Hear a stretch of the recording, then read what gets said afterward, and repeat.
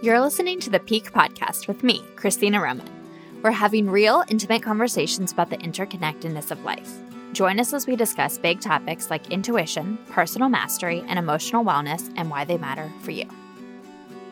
In this episode, I talked to Sara Rose Whaley, also known as my sister, about infertility, body image, marriage, relationships, life transformations, intuition, and our 20-something antics. Specifically, we talk about the platinum rule, the power of saying, I don't know what to say, seasons of relationships, and what not to say to pregnant women. Here are a few quotes that stood out to me from the episode. When you're single, everyone's like, you need to be 100% happy being single. No, you don't. You don't need to change your dreams and pretend that those are not your dreams.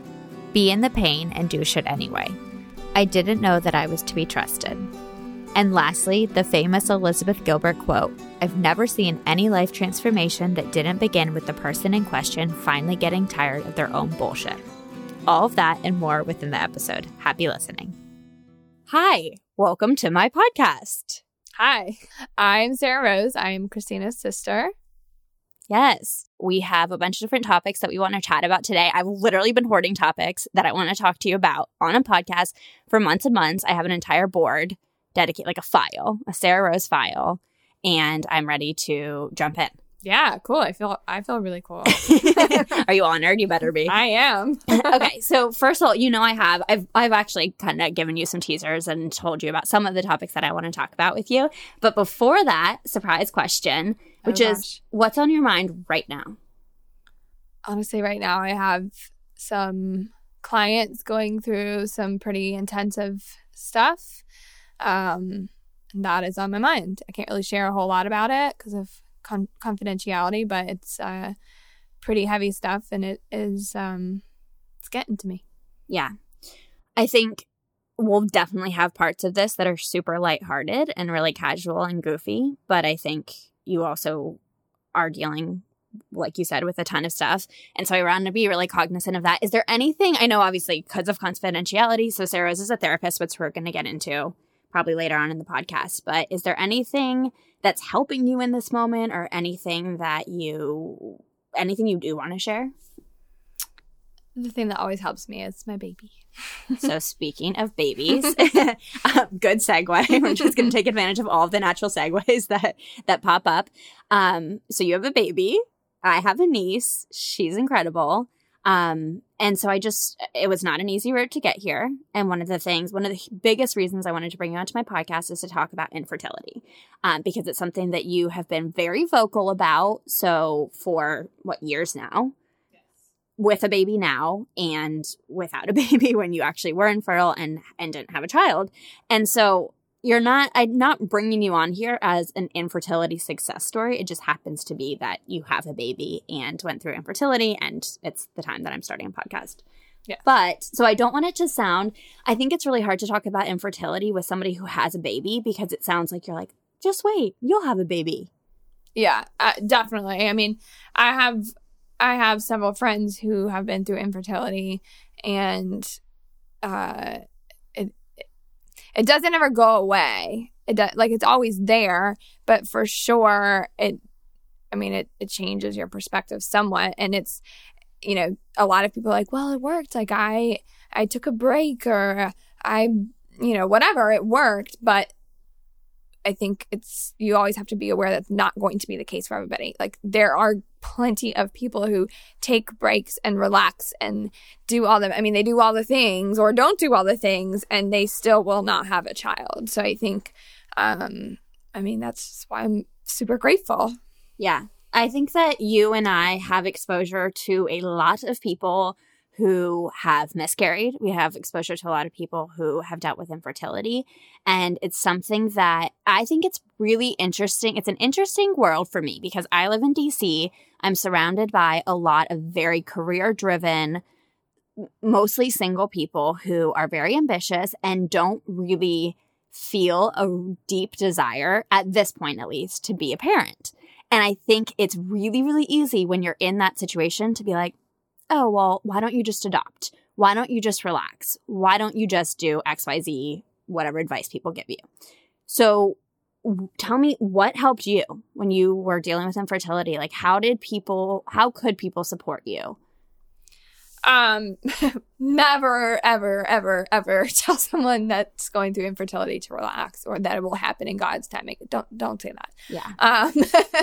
But for me, my friends were amazing. I think it's like such an awkward conversation for someone that hasn't been through it. And one of my good friends, she got pregnant right away. And when we were going through it, she just straight up said to me, I don't know what to say to you. I love that. I have a blog post about that. Yeah, it was the best because then I could say, thank you for caring and for like addressing the fact that it's awkward and here is what you can do.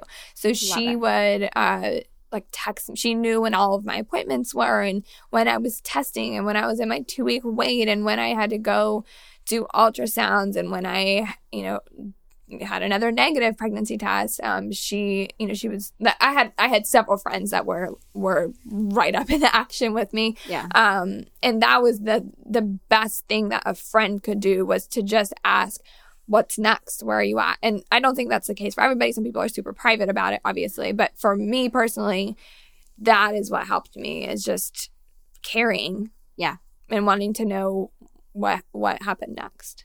I love that. And I actually have an email in my drafts about the five life-changing things that you can say that just in tons of different contexts. But one of them is, I don't know what to say, and how incredibly powerful it is to say, I want to say the right thing. And instead of obsessing and instead of making this about me and my inability to find the words, I'm just going to say, I don't know what to say.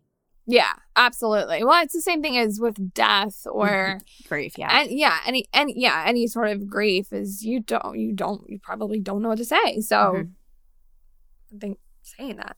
I didn't even tell you that I had that written. I don't think I even sent you that blog post. Sarah Rose is my reader for some of my emails. So it's really funny. We're already on the same page.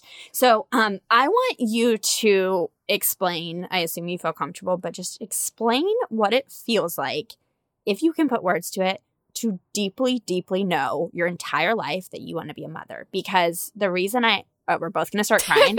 The reason I ask that is because, again, I come in from a world where a lot of people they just straight up do not understand. They're not trying to be callous. They just don't know what that urge feels like.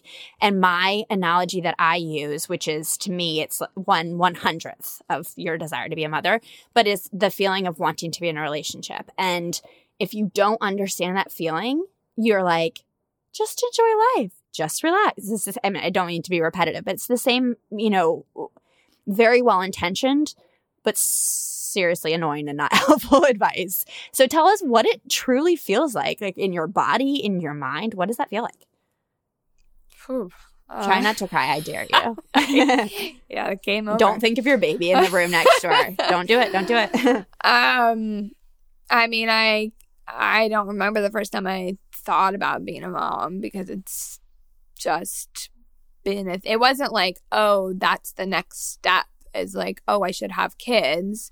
It was a deep yearning to be, I have no better word than yearning forever. I mean, I remember our mom saying that when I was 2, I would ask if I could pet the babies. Like, I was just always obsessed with babies. And I grew up babysitting, and then I nannied through college, and then I worked with kids my whole life. And, as I got older and obviously like really wanted to be in a relationship. And then once I was married, and I was, going out in public with my clients or, babysitting, whatever it was, like with other people's kids, it's just like, I don't know. It's just like a physical ache to just procreate. Yeah. I mean, I just feel like I felt like I just had like so much love. None of it was about that's what you're supposed to do, or that's, again, like that's the next step. None of it was that. It was that was my dream. Being married, having a husband, having a good marriage, a happy marriage, and a family. That's what I care about. It's what you've always cared about. I mean, I can vouch for that. That I've just always known you as the person who wanted to be married and who wanted to have kids. And transitioning into your marriage, you mentioned having a happy marriage was a priority. We do not come from a family of long-lasting marriages.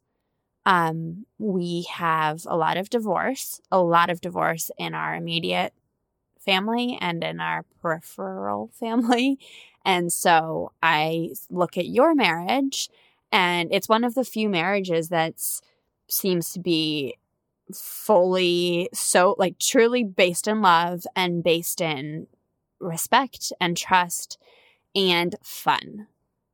Like I know that when I come here, there will always be goofiness. And I think I'll speak for you that's a huge value. Do you concur? Yeah, definitely. Well, I mean, I'm pretty dumb, so I mean, not intellectual. Well, maybe I sound pretty intellectually dumb. We'll get into education. But humor-wise, I'm pretty dumb, and I could not be with somebody who did not have the same ridiculous sense of humor as me, and Tim couldn't either.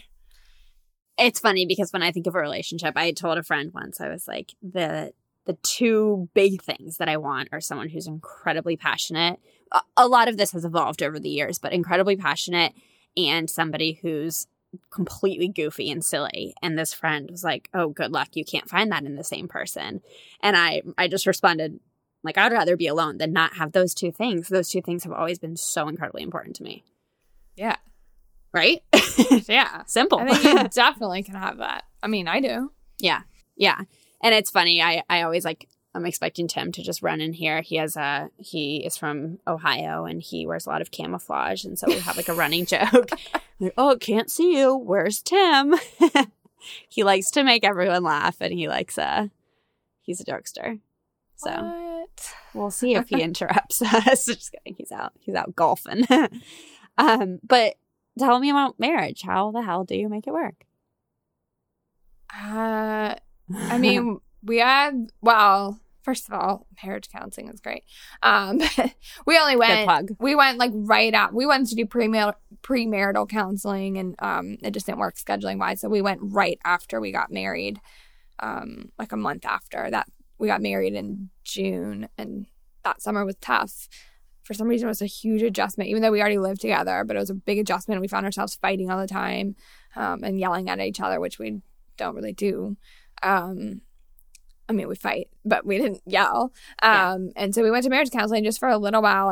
And the biggest thing that we learned that I just like preach to everybody is the platinum rule. So everybody knows the golden rule, treat others how you want to be treated.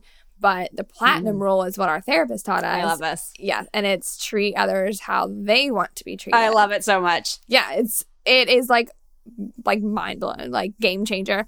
So, for example, when Tim is super stressed out and, has had a bad day at work or whatever, he wants to be left alone, and he wants to come up to the bonus room and just watch TV by himself for a couple hours. That is so unnatural to me. When I am stressed out, I want him to come and talk to me and be like, what can I do? How are you? Like, how's your day? Like, let me, whatever. Like, and I want him to just like keep on talking to me and like cuddle me and like whatever, like be up in my face. Yeah. And so when he would say he just wanted to be alone when he was upset, it was so unnatural to me to just leave him. And I was like, well, geez, if he treated me this way, I'd be so pissed. Like, I would think he was such an asshole. Yeah, you'd be sitting there seething. Yes. But and vice versa. Like if I was up in his face, that would stress him out more. Right. So once we learned that, and it took a lot of practice, like good year probably.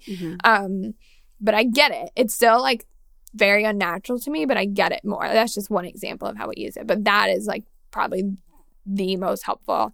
And then humor. I mean, we just can laugh. We can, of course we argue, but we can get over things really quickly and resolve. We communicate really, really well. I feel like it's such a cliche to say that communication is everything, but communication is everything. So yeah, it has to be said. Yeah. I think for us, communication and humor are the two things that, and commitment. I think we communicate all day long. But if we're not committed, I mean, we know we're committed and we trust each other that when shit gets hard, like no one's bailing. Yeah.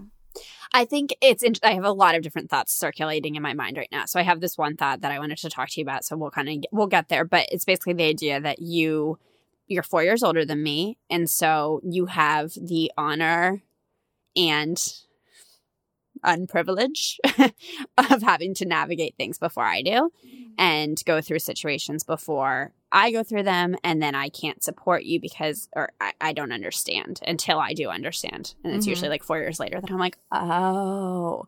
But so I think watching you navigate a marriage is really nice. So thank you so much for doing it first. I'm learning a lot. Well, let's be honest, I would have been really pissed if you got married before me. That's true. So I really did you a service. Yeah. You're welcome. Or I guess you did yourself a service, I think. Yeah, we both win. Great. Win-win. So watching you navigate it has been just really interesting, and the sureness that you feel. So I have a few people in my life who have just really, truly convinced me that yes, relationships are absolutely work, but they shouldn't be that hard. It shouldn't feel like you're questioning yourself all the time, and you shouldn't feel like you're uneasy. And I think it's really easy for people to say, well, marriage is hard work. And I think you don't disagree with that, but you also are like, it shouldn't feel miserable. Yeah. Well, I mean, I think there are also seasons. I mean, we've only been married almost 3 years. Sure. And I think, the season right after we got married, I mean, we had just gotten married. We were having all these fights. And I think we both were kind of like, ooh, did we just make a mistake? But I think, we the counseling helped, and I think again, like, seasons are one thing, but if it's always so hard, then yeah, you're just constantly filled with doubt.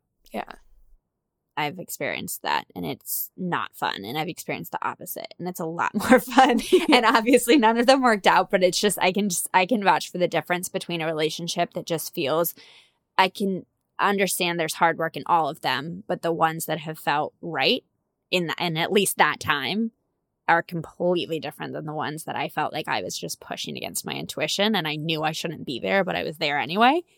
It's a completely different feeling. Yeah. Oh, definitely. And I mean, I don't know, it's so, I'm going to say comfortable. I feel like comfortable has a bad connotation. Yeah. Yeah. But I don't mean like things are great where there's passion, but it's also comfortable. It's like, it's home. I've always thought of Tim as home, and I still do. I mean, I don't know. He's great. He's cool.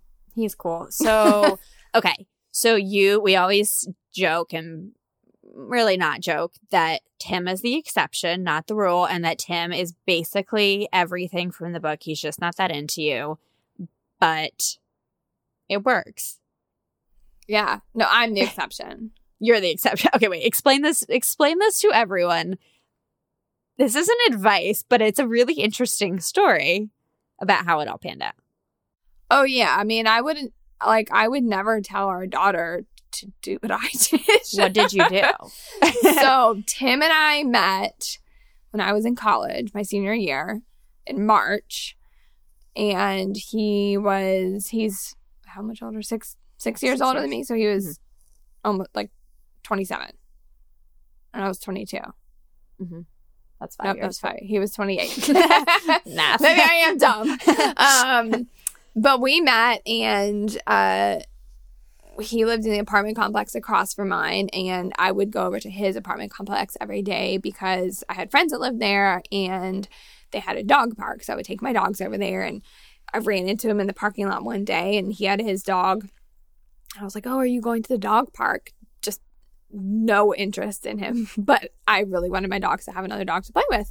So he didn't even know what a dog park was. So I'm like, come on, let's go.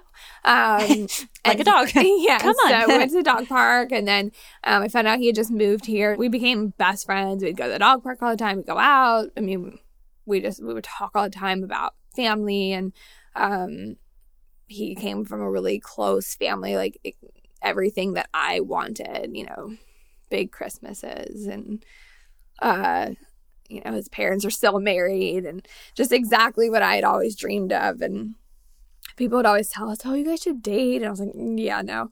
And then after about 8 months, I guess, he confessed his love for me. Which he tries to tell me that's not true, but that's exactly what happened. I was there. It happened. Yeah, he called me up. I mean, I wasn't there in the room, but I was there. He called me up and was like, oh, I think I like you.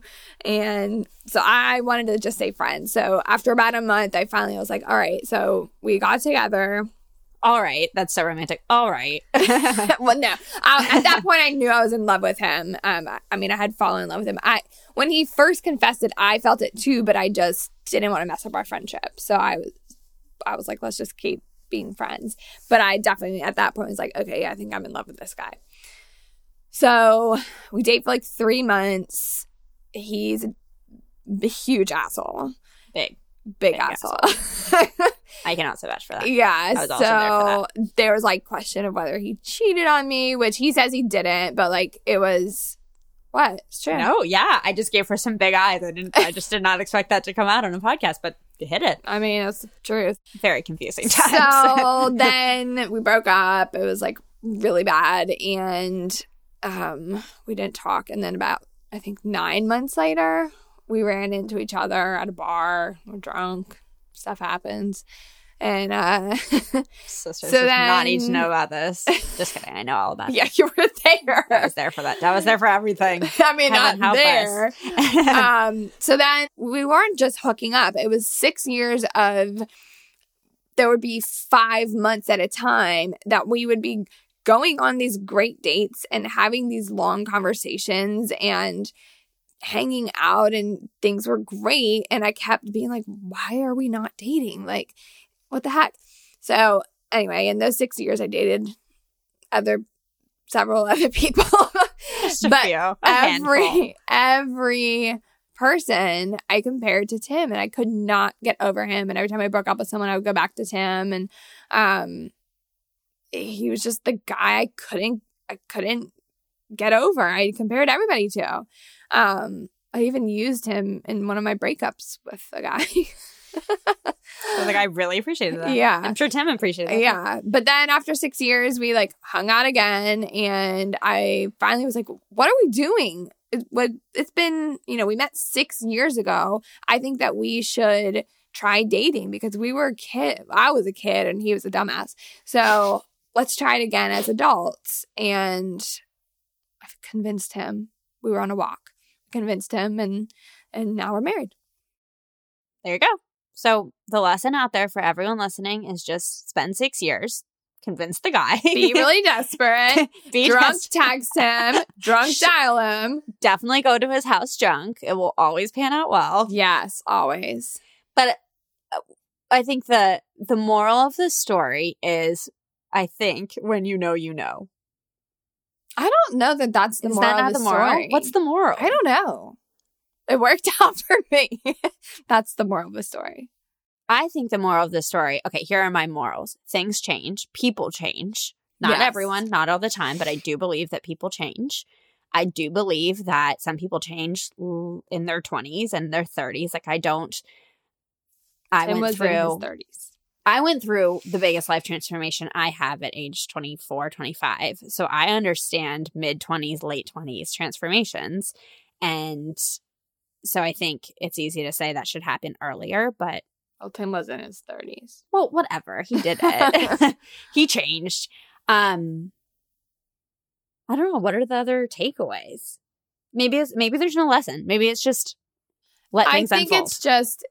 I mean, I would love to say that there was like this God's voice in the back of my head that always was whispering. It was just desperation. Yeah, exactly. I mean, I have so many texts and emails and conversations from friends that heard I was hanging out with Tim again. And they're like, oh my God, Sarah, what are you doing? Self-included. Yeah. Oh, 100%. But the thing is, although Tim acted like an ass, I knew him.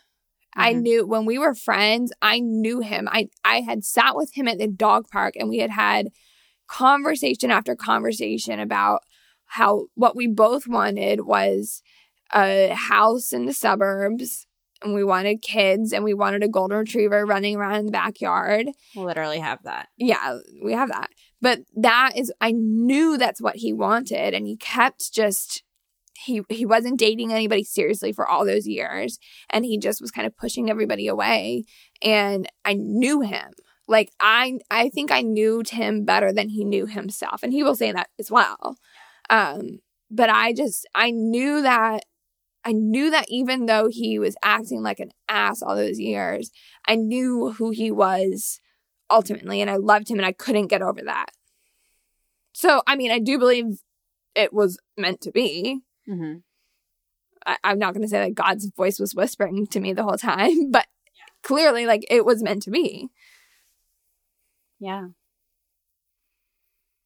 That's really beautiful. Thank you. No, it's just... And I would like to also say that he's not an ass now. This is true. I can also vouch for that. I'm vouching for lots of things. He's not an ass. He's a very caring guy. But I think big life... So there's an Elizabeth Gilbert quote that I love, which is no life transfer... I'm going to misquote, but no life transformation ever happened without the person in question getting tired of their own bullshit. And I think that's pretty much everyone I know who's done any kind of life transformation is you're just like, wow, I'm sick of myself. Yeah. Let's not do it this way anymore. It's not panning out for me. Let's revamp. Yeah. So. Well, I think he had to get out of the way of himself. Yes. Yes. Yeah, I think that's sick of his own bullshit. He's just, I'm holding myself back. Yeah. I'm not having the life that I want. Yeah. And what am I going to do differently about it? So, super interesting. He thanks me all the time. She needs lots of validation, so it works out really well. But I ask him like pretty frequently, are you so glad that I chased you down all those years and convinced you to be with me? I feel like he's like, shut up, Sarah. Pretty much. Shut up, Sarah. Or he's like, oh my God, no. He's like, leave me alone. I'm in the den. Shut up. I want to hop back really quick to, this has to do with pregnancy, but it's about body image. Mm-hmm. So you grew up super skinny. What? I know. Sorry. Newsflash. Which is like, we just got completely opposite genetics. You grew up really skinny, which was always a source of a lot of self-consciousness for you. Oh, yeah. It made me really, really cognizant of how much the pendulum has swung from, it used to be that skinny was in and skinny was cool and skinny was hip. And then I think the pendulum swung to the other side where people started saying things like, eat a cheeseburger, and criticizing skinniness. Well, I think there's also fashion model skinniness and like, I mean, I looked like I had an eating disorder. Yeah. I was just naturally extremely skinny. Yeah. Despite eating a lot. But all the time. So what did it teach you? Or what did people's responses I don't know mean to you? Taught me anything. It was just humiliating. It just made me very cognizant about not commenting on people's weight because you have no idea what's happening behind the scenes. Oh, yeah. I mean, I wouldn't say now. Now I don't really care. I'm pretty confident now. But I mean, through my 20s, people would comment and, have you lost weight? Have you gained? I mean, just all these things. It's just, you have no idea. Or people, oh my gosh, your wrists are so skinny. Thank you. I know. Yeah. I mean, I remember this one time I wore a dress to church. And it was, I thought it was the cutest dress. This was when I was, 13. It was such a cute dress. And the pastor's wife was like, have you lost weight? And I was just like, why are you commenting on my body? Yeah. Yeah. I was so embarrassed. Yeah. It's so interesting whose bodies we feel like we can comment on, because I think as a society, we don't feel like we can comment on everyone's bodies. We feel like we can comment on select people's bodies, which is a great segue into pregnancy. So I was shocked. Saying it out loud, I realized I probably shouldn't be shocked. If you're body cognizant and then you get pregnant, it would likely, body image would still be there, right? You would still be self-conscious. But I always felt really surprised at how self-conscious you were about gaining weight. Because I assumed that you would want to gain weight. Yeah. I mean, Tell me more. I had tried to gain weight my entire life, and I feel like I had finally got to the point where I was like fairly comfortable with myself, although my legs I've always been embarrassed about. But I mean, I gained 40 pounds in pregnancy. And for someone who has tried to gain weight their whole life and hasn't, I mean, I've been the same weight. Well, I gained weight when I did fertility meds, but before that, I'd been the same weight for, I don't know, 10 years. And then all of a sudden, I see the scale just going up. And, you know, you're only supposed to gain 25 to 30 or 35 or whatever it is. And I went over that. And I mean, it's just, it's weird. I didn't expect it. I think pregnancy is such a miracle and it's so beautiful. And I had looked forward to being pregnant. And I loved being pregnant. But I was definitely self-conscious once I got pretty big. And people commented. Oh, yeah. Oh, tell me things that are helpful to say to a pregnant person and things that are not helpful to say to a pregnant person. Yeah, this is your platform right now. Hop up on your soapbox. Oh, yeah, baby. Go to town. Yeah. Okay, don't comment on people's weight or on people's sizes. In either direction. Exactly. Because people are self-conscious no matter what. The majority, I think, from all of my research with my friends. Very in-depth, very scientific research. I think the majority of women are self-conscious one way or another. They feel like they're either too big or too small. And so asking, you know, oh, are you about to have your baby? How much weight have you gained? You look so big, blah, blah, blah. Don't say that stuff. You can say, wow, you look so beautiful. You look so happy. Radiant. When are you due? But just don't make comments about their size or how they look like they're about to pop. Don't tell them they look tired. Don't tell them they look like they're over being pregnant. I mean, these are all insults. Yeah. And I know people don't mean it that way. Right. But, so annoying. So any kind of commentary about body image when someone is pregnant is not helpful. And I will add in that we have a friend who has a disease, I'm not sure, where her baby doesn't grow enough. It's like IUGR, intrauterine growth restriction might be it. Okay. We're going to go with that. I think it's IUGR. So basically, the baby doesn't grow enough? Yeah, I think they're smaller than average. They have growth restriction. So that's a reason that you don't say, oh, you look so small too, because that's happening with a lot of women, and there's that comes with its own burden of, I think, shame. Yeah. Shame. And like your body is failing your child from what I've heard. Yeah. Yeah. Yeah. So no commentary. Just tell people they look beautiful. Yeah. And you're so happy for them. Yeah. I like it. There you go. That's your advice. And I think about that a lot in terms of grief, too. And to go back to just saying, if you feel confused, I don't know what to say. But there's just no need to comment on body size. No. It's not your place. And it's like, when you're pregnant, I feel like people, like, they don't treat you as a regular person. Like, you're just a baby incubator. And like a baby carrier. Yeah, like no other time in your life would somebody, no, you would never say to someone, oh my gosh, you've gotten so big. Right. Oh my gosh, you're so, like, you just would never say that to somebody. Or you would never walk up and touch somebody. It's so weird. Don't even get her started. But it's super interesting to me that we are so cognizant of women's rights to their own body and not being inappropriate, and yet somehow when you're pregnant it's like free reign for everybody to touch you, it seems like. Yes. They think it is. Yes. It's so weird. So don't go around touching. So okay, can your friends touch your stomach? For you? For me, I'm totally fine with it. Like, my good friends, I don't care if they touch it. Yeah. But the thing is, like, I feel like most of my good friends ask first. Right. Or they're like, oh my gosh, is she kicking? Can I feel? But my good friends, I'm totally fine with it. It's like random people, like, and also don't do it when ever. I don't care if you're best friends, when they're newly pregnant. You're not feeling a baby. You're just feeling bloat. It's awkward. It's so awkward when people would do it when I was like 6 weeks pregnant. I'm like, dude, the baby's the size of a freaking poppy seed. You ain't feeling the baby. Does everyone taking notes? When to touch a woman's body? Answer: don't. Unless you're her best friend. And then don't be weirdo. Until you're actually feeling the freaking baby. I think we've solved all problems here on this podcast now. Okay. I want to talk about, loop back around to infertility. Okay. Are you fine going back there? Yes.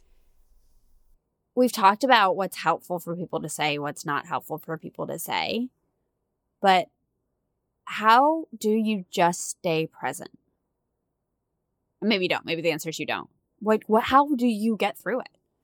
And how do you get through miscarriages? And how do you get through all of the toughness of life? Well, I don't feel like I can speak about miscarriages because I haven't had any. Fair enough. For infertility, I think it's also super important to emphasize that everybody deals with it very differently. Yeah. And so my experience and my advice or what worked for us is not necessarily what works for everybody. Yeah. I also always feel like I have to kind of do a disclaimer that we did not have to experience infertility for all that long. Mm-hmm. So sometimes I feel like a little bit of a fraud. Yeah. But the way that what we did is I'm in all these Facebook support groups for infertility, and so many people's marriages suffer because of it, because I think especially the women get really obsessed with it. And it is, I get it. I totally get it, especially when that is what you have wanted your whole life. Right. And you see all your friends having it. And with infertility, you're tracking everything. There's no just like relaxing and doing it when you want, it's like it, you mean sex. Yeah, like you are tracking everything, and you have to have sex every other day, and you're testing your ovulation, or you're going to the doctors, you're having ultrasounds, or you're doing meds, or you're waiting the 2-week wait. There's all these things that there is no just chilling out. Like, it's hard, especially for the women. The guys don't have to, the guys just have sex. I'm not saying it's easy on the guys, but it is easier, I think, and from all of my friends that have had infertility, it is just a different experience for the guys. Yeah. It still sucks, but they're not tracking everything. They don't track everything. They don't know, they don't know that you're on day 8 of the 2-week wait, and they don't know that you're on day 2 of your period. They don't know all that stuff. Even Tim, who was super, super involved and super aware, he didn't know all of that. Yeah. So what worked for us is trying to emphasize doing things that were going to be harder or not as much fun once we had kids. So we tried to really enjoy sleeping in, and we took a trip like every month. Most of it, some of it was super local, like going to Durham, which is about 30 minutes from here. Yeah. Where we grew up. But we booked a super spontaneous, like 3 weeks before we left, we booked a big trip out west. I'm sure there are people that do that with kids. We are not those people. But we just tried to do things that would strengthen our marriage. Go out to dinner, have fun, have lots of girl or guy time, and just emphasize that and try to make it a positive experience. And I look back on it and I know it was a really painful time, but it was also the best thing for our marriage. I think infertility makes you or breaks you. And for us, I think it brought us so much closer because we were very intentional about making it that way. I think that's a really good point. And I think it's interesting to be in, I call it growing pains, in a period of growing pains. And it can take whatever form. It could be that you want a relationship hypothetically, of course, and you don't have one. Or it could be that you want a baby and you don't have one. Or it could be that you want to transition your career and you're having trouble doing that. Whatever. I think it's a really interesting place to be when you know fully what you want, but you don't have it yet. And to be fully present to that experience, this sounds so airy-fairy, but to just be fully present with the pain and to not push the pain away and to not say, I should be happier. Or I always say, I'm never going to look back on myself and be like, you should have done this differently. I think the way that you do it, to your point, you experience life and you go and you do these really cool, exciting things while experiencing pain. I think you just don't want to let life pass you by. Mm-hmm. But I don't think you're trying to shove away the pain, because I think you can both vouch that that's not possible. Absolutely. I mean, we definitely, I like to cry a lot. So me too. It's my favorite hobby. Yeah. One of So them. fun. But yeah, I mean, I totally cried all the time, but I also, we had a lot of fun too. Mm-hmm. Yeah. I think if you could, so I guess my advice is, regardless of how long it takes, I'm not saying you have to take a trip every time, but I mean, try to live your life outside of just having a baby or finding a relationship. And it doesn't mean that, I don't think you need to get to a place like when you're single, everybody's like, you need to be 100% happy to be being single. No, you don't. Like, you don't need to change your dreams and pretend that those are not your dreams. Right. I think you just, and I think what really people are saying is live your life. Don't just let your whole life pass you by, because you don't know how long it will take. Right. So I think that, for anything, whether, we've had friends that were trapped in jobs that they really were unhappy with. Like, great, want another job, but keep living your life. Don't let 3 years go by that you look back and you're like, shit, all I did was sit around and think about how I want another job. Right. And that was my life for 3 years. Right. Be in the pain and do shit anyway. Yeah. That's our deep advice. Yeah.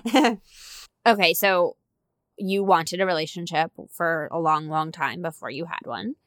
And you wanted a baby for a long, long time before you had one. I think we're very good at wanting what we want and knowing what we want and just being like, okay, well, it's not here yet. But anything else that you think is helpful for somebody to hear if that's what they're experiencing right now? It's tough. It's tough. It's just tough. Yeah. I don't know. Yeah. I guess you don't need to put nice, cheery words around it. It's just really hard, and we feel you. Yeah.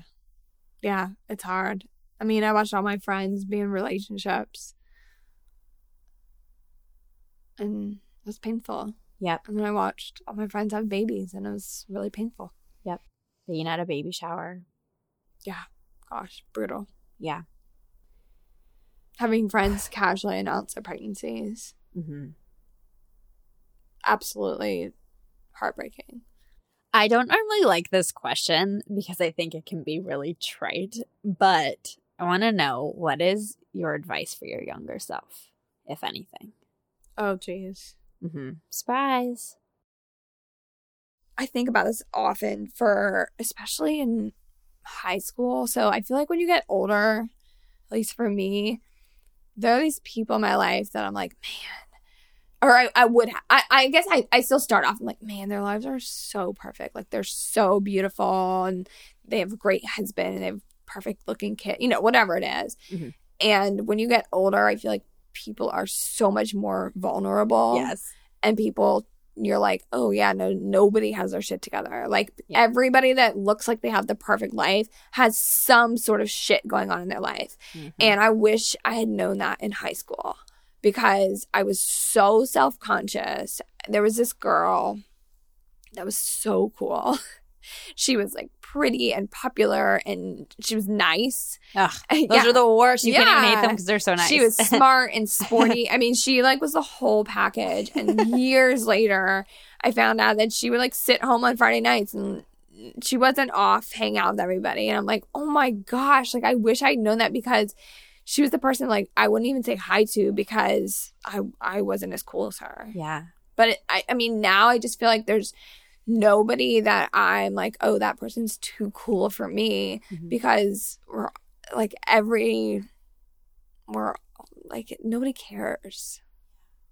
Everybody has their shit. Yeah. I wish high schoolers knew that.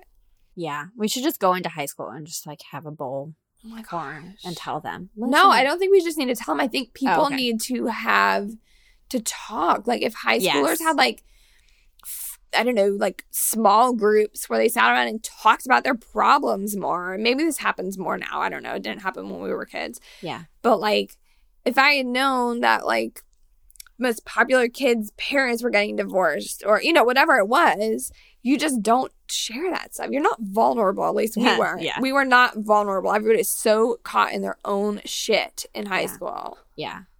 Well, I was like, when's the word vulnerability going to be mentioned? It has to be mentioned at least once. But I do think there's a new wave of being really a lot more vulnerable. Like I have a book club and we read Daring Greatly by Brene Brown, and it's all about vulnerability.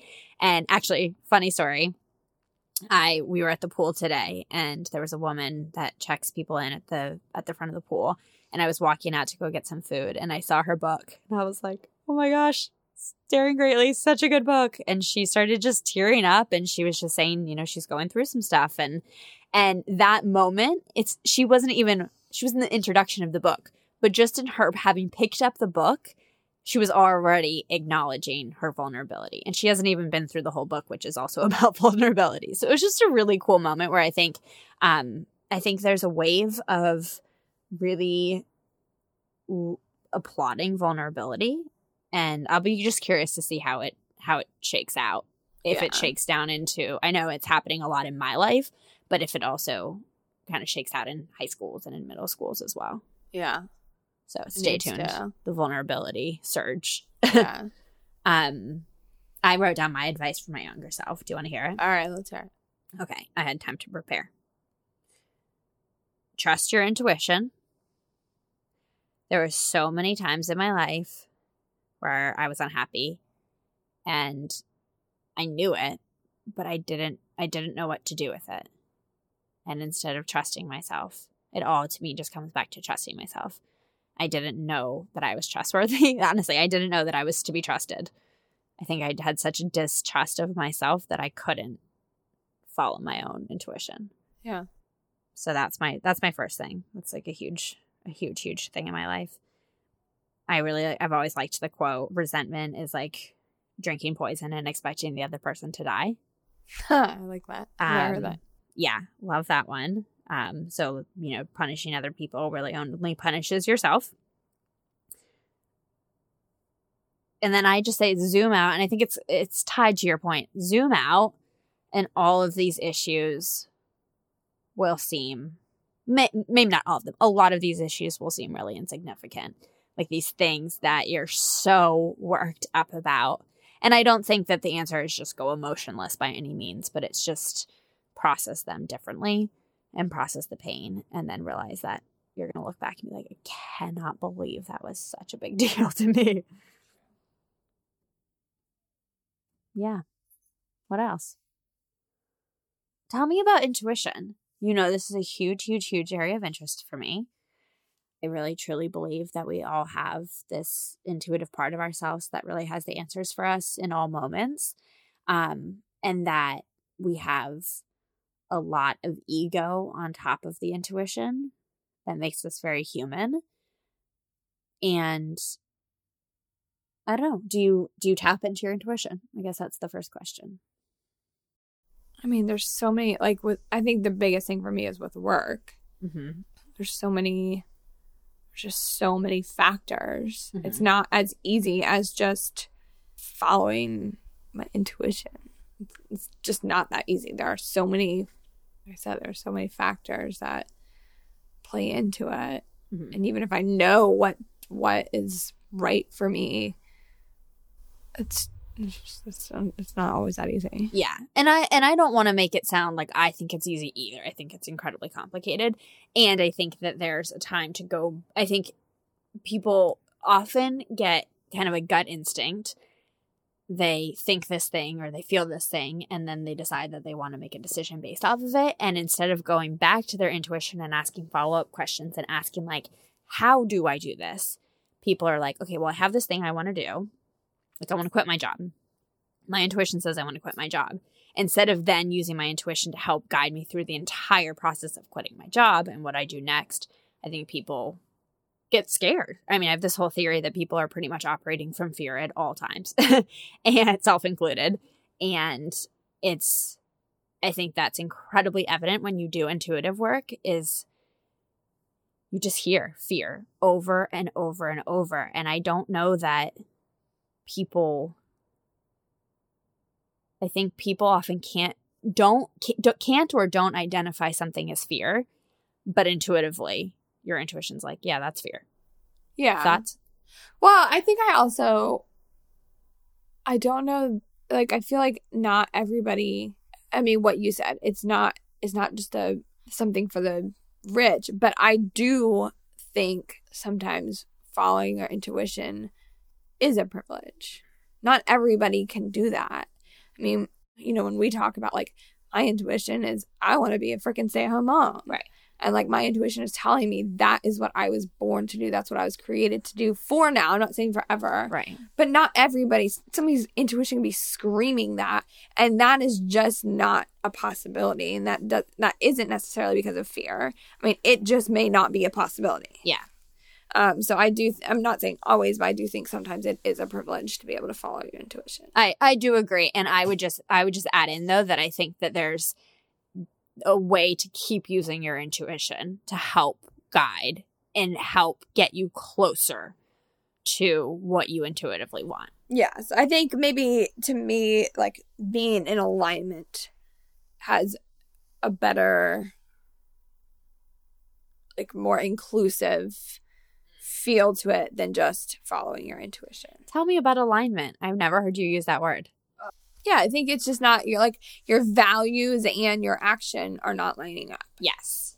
That's how I think about it. Yeah. So my example being in a relationship that's like, you know, fundamentally that it is not in alignment. You know, fundamentally that this is not the person that you are your best self around, that brings out your best part, that you want to work hard with, that you want to grow with. So I think that's acknowledging that it's work and it's growth, but that with the right person, you're not going to feel constantly uneasy. Anything else about intuition?